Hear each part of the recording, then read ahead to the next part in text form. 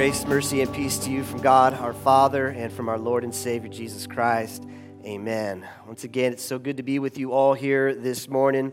We're starting this new series this month, and it starts all around this All Saints Day sort of day. Today, All Saints Day was on November 1st, but today we celebrate that holiday, you might say, that holy day. And it's not just a time where we celebrate, but we also remember and we mourn for all the saints throughout history, but specifically this morning, we remember those saints connected to St. John's who have died this past year, connected to our St. John's family. And we're starting this new series, this sermon series around All Saints and into November. It's called Epitaphs. And if you don't know what an epitaph is, let me unpack that a little bit for you. Epi means upon or over in the Greek, and taph is short for taphos, which means tomb. So literally, it means upon a tomb or over a tomb. And an epitaph is an image or a phrase that's written in memory of someone who has died, and that epitaph is inscribed epitaphos over the tomb. Now, one of our members who is an artist, her name is Denise Wayrick, and she's created an installation. There's a picture of her here. Here's some of the work. You may know Denise. You may have seen her around. And I had a great time talking to her about this art installation on Friday, which she installed, which is technically was All Saints Day.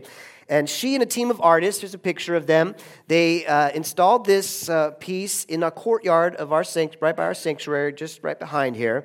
And I pray that you go check it out after the service. There's kind of the completed image of it that she took on Friday. And Denise might be out there. She'd love to talk to you. And this piece of hers has been 20 years in the making. And if you take a little bit closer shot, you'll see that there are over 400 original ceramic molds that are combined to sort of create this large memorial for All Saints Day, and also to speak and to inform us as we move into this Epitaph series. Now, each of these ceramic tablets is a testimony. You could say it's an epitaph that was taken from an actual tombstone. And you see up a little closer, there's images of words, and there's images, pictures. And all of these were taken, these molds of these epitaphs were taken from different tombs that Denise had visited on her travels throughout the United States and throughout the world for the past 20 plus years, actually since 1995.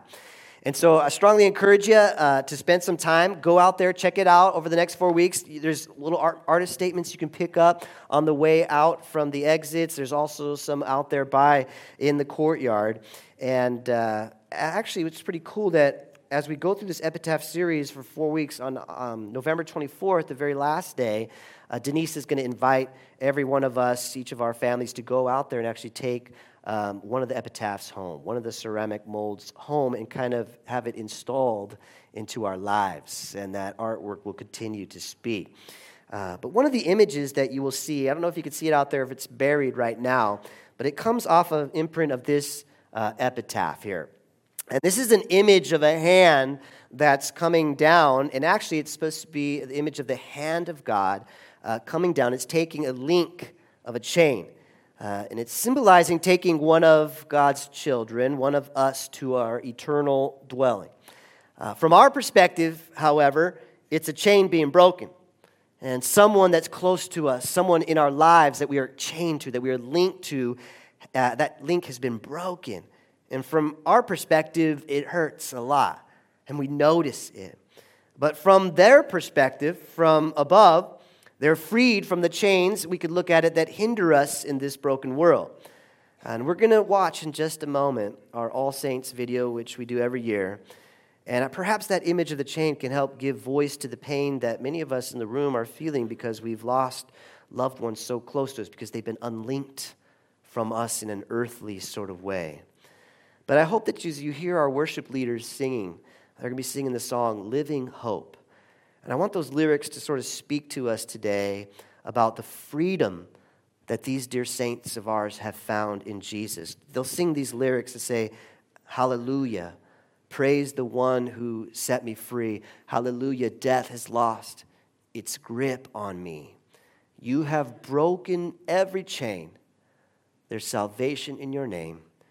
Jesus Christ, my living hope.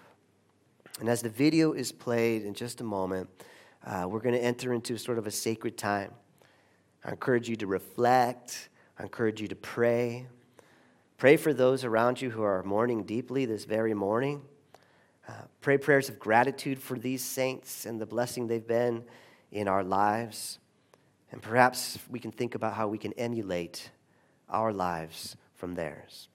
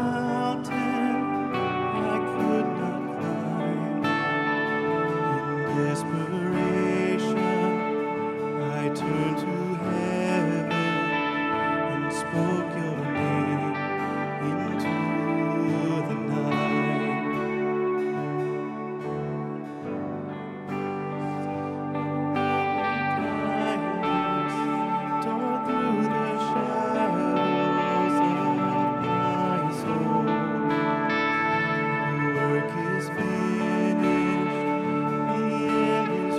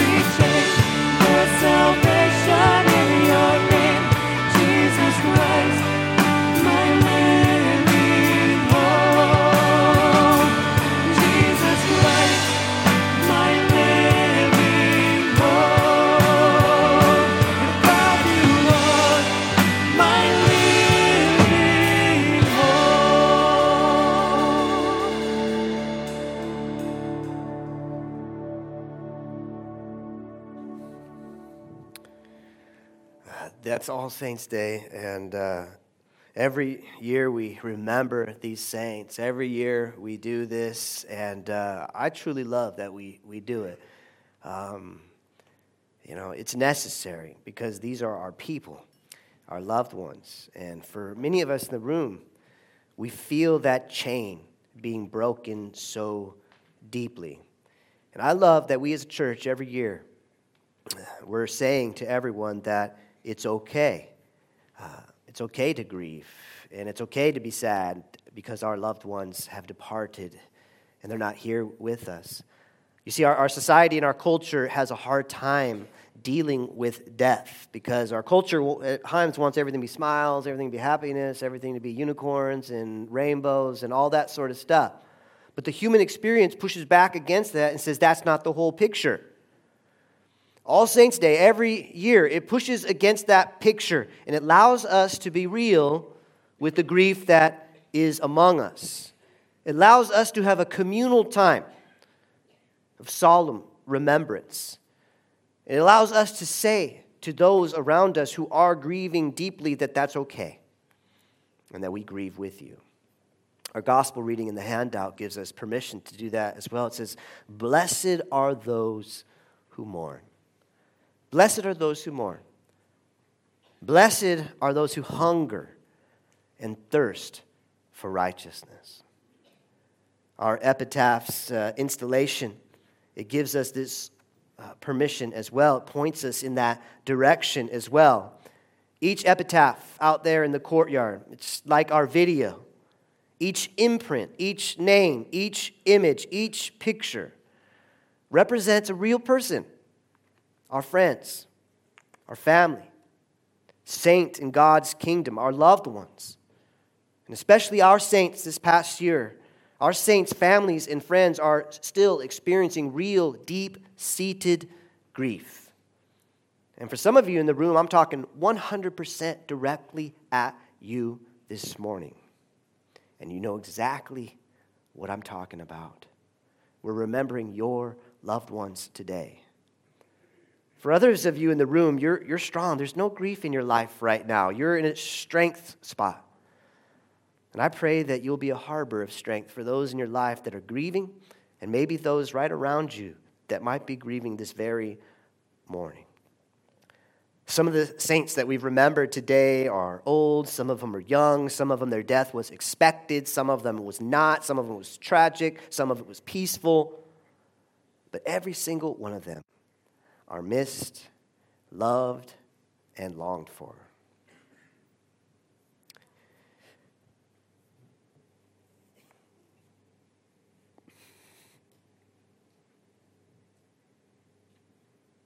When I watched the video this past week, my heart was heavy, as it's heavy now, because I grieve for those people who are personally dear to me. And I know that many of you do the same. And All Saints Day has a way of doing that.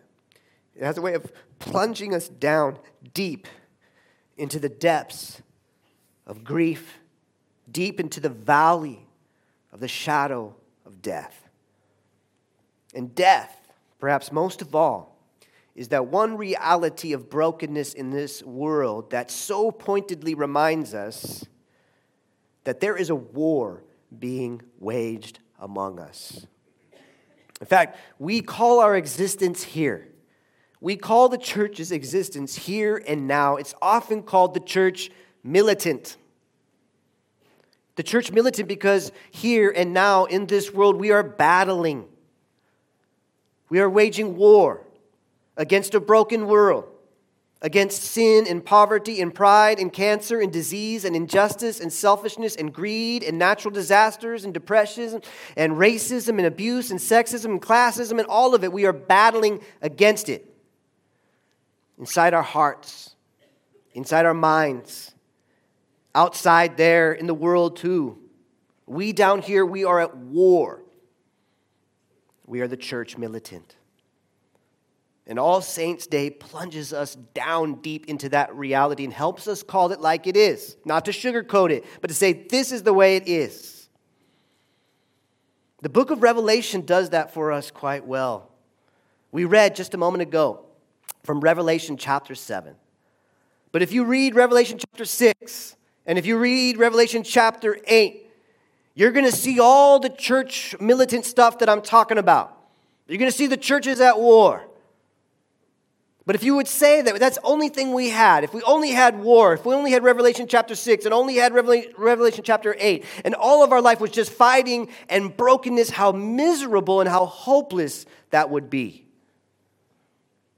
But Revelation chapter 7, right there in the midst, it gives us hope. And while All Saints' Day, it might plunge us into a valley of death, All Saints' Day also, it shoots us up to the heights, the highest heights of beauty and light and hope and love and eternal perspective. It gives us a picture of the future. It gives us an image of the church, not militant but triumphant. Revelation chapter 7, it defines for us the reality of all the saints, those who have been unlinked from us. This past year, it gives us a picture of the future that we will have with them. In fact, Revelation chapter 7 has often been called a great interlude of comfort and encouragement in the middle of the terror and the horror and the pain and the trauma and the tribulation. If you read the book of Revelation, there are the 7 seals. In chapter 6 and in chapter 8, and between the 6th seal and the 7th seal comes our text from Revelation chapter 7. It's as if God, in his narrative, understands that at times things can be so unbearable that we're going to need him to bring us up out of the muck, out of the mire, to remind us of the big picture, to take us out of the valley and get us up on the mountain and remind us of the future. That's Revelation chapter 7. He's given us a future beyond earthly retirement, a future beyond earthly accomplishment, a future beyond the latest technological innovation, and a future beyond the next story, the next drama, the next movie, the next Netflix binge that only numbs us for a moment. Revelation chapter 7 describes the future for all who confess Jesus as Lord, and describes the present reality of all the saints we remember. Revelation chapter 7, verse 9. After this I looked, and there before me was a great multitude. I love that, a great multitude that no one could count. No one could count it. So many. From every nation, tribe, people, and language standing before the throne and before the Lamb. It's a picture of racism and ethnocentrism and sexism and classism just completely obliterated. This great multitude, it says they were wearing white robes. They were holding palm branches in their hands, and they cried out in a loud voice, "Salvation belongs to our God who sits on the throne and to the Lamb." All the angels were standing around the throne and around the elders and the 4 living creatures. They fell down on their faces before the throne, and it says they worshiped. They worshiped God. They said, "Amen, praise and glory and wisdom and thanks and honor and power and strength be to our God forever and ever. Amen." It's a huge, awesome, wonderful picture. Countless multitude worshiping from every race, every tribe, every language, everybody worshiping. I mean, just think of the very best worship service you ever participated in. Times it by 1,000. And that's our eternity. That's our future. Talk about connecting to God in worship. Verse 13, then one of the elders asked me and said, "These in white robes." Who is me here? This is John. This is St. John. He has this vision. "These in white robes, who are they? And where did they come from?" I, that's John, answered, "Sir, you know." And he said this, he said, "These are they who have come out of the great tribulation. They have washed their robes and made them white in the blood of the Lamb." I love the weird way that sounds, right? Robes washed white in the blood of the Lamb. It doesn't sound possible, but it is. With God, all things are possible. And it said that they've come out of the tribulation. They've come out of the war. They've come out from being the church militant to becoming the church triumphant. No more battling, no more waging war against the brokenness of this world that's within us and outside of us. No more.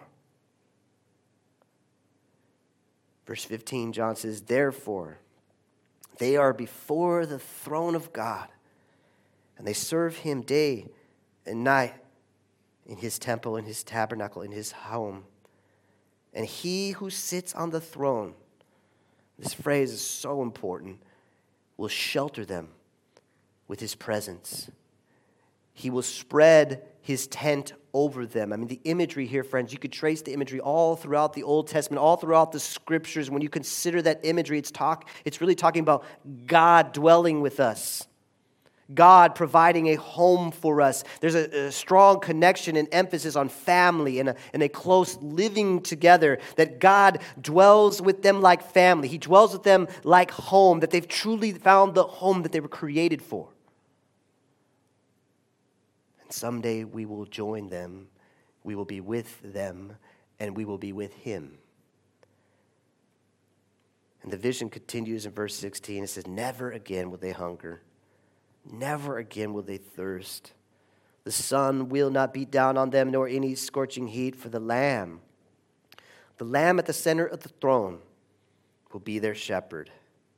He will lead them to springs of living water. God will wipe away every tear from their eyes.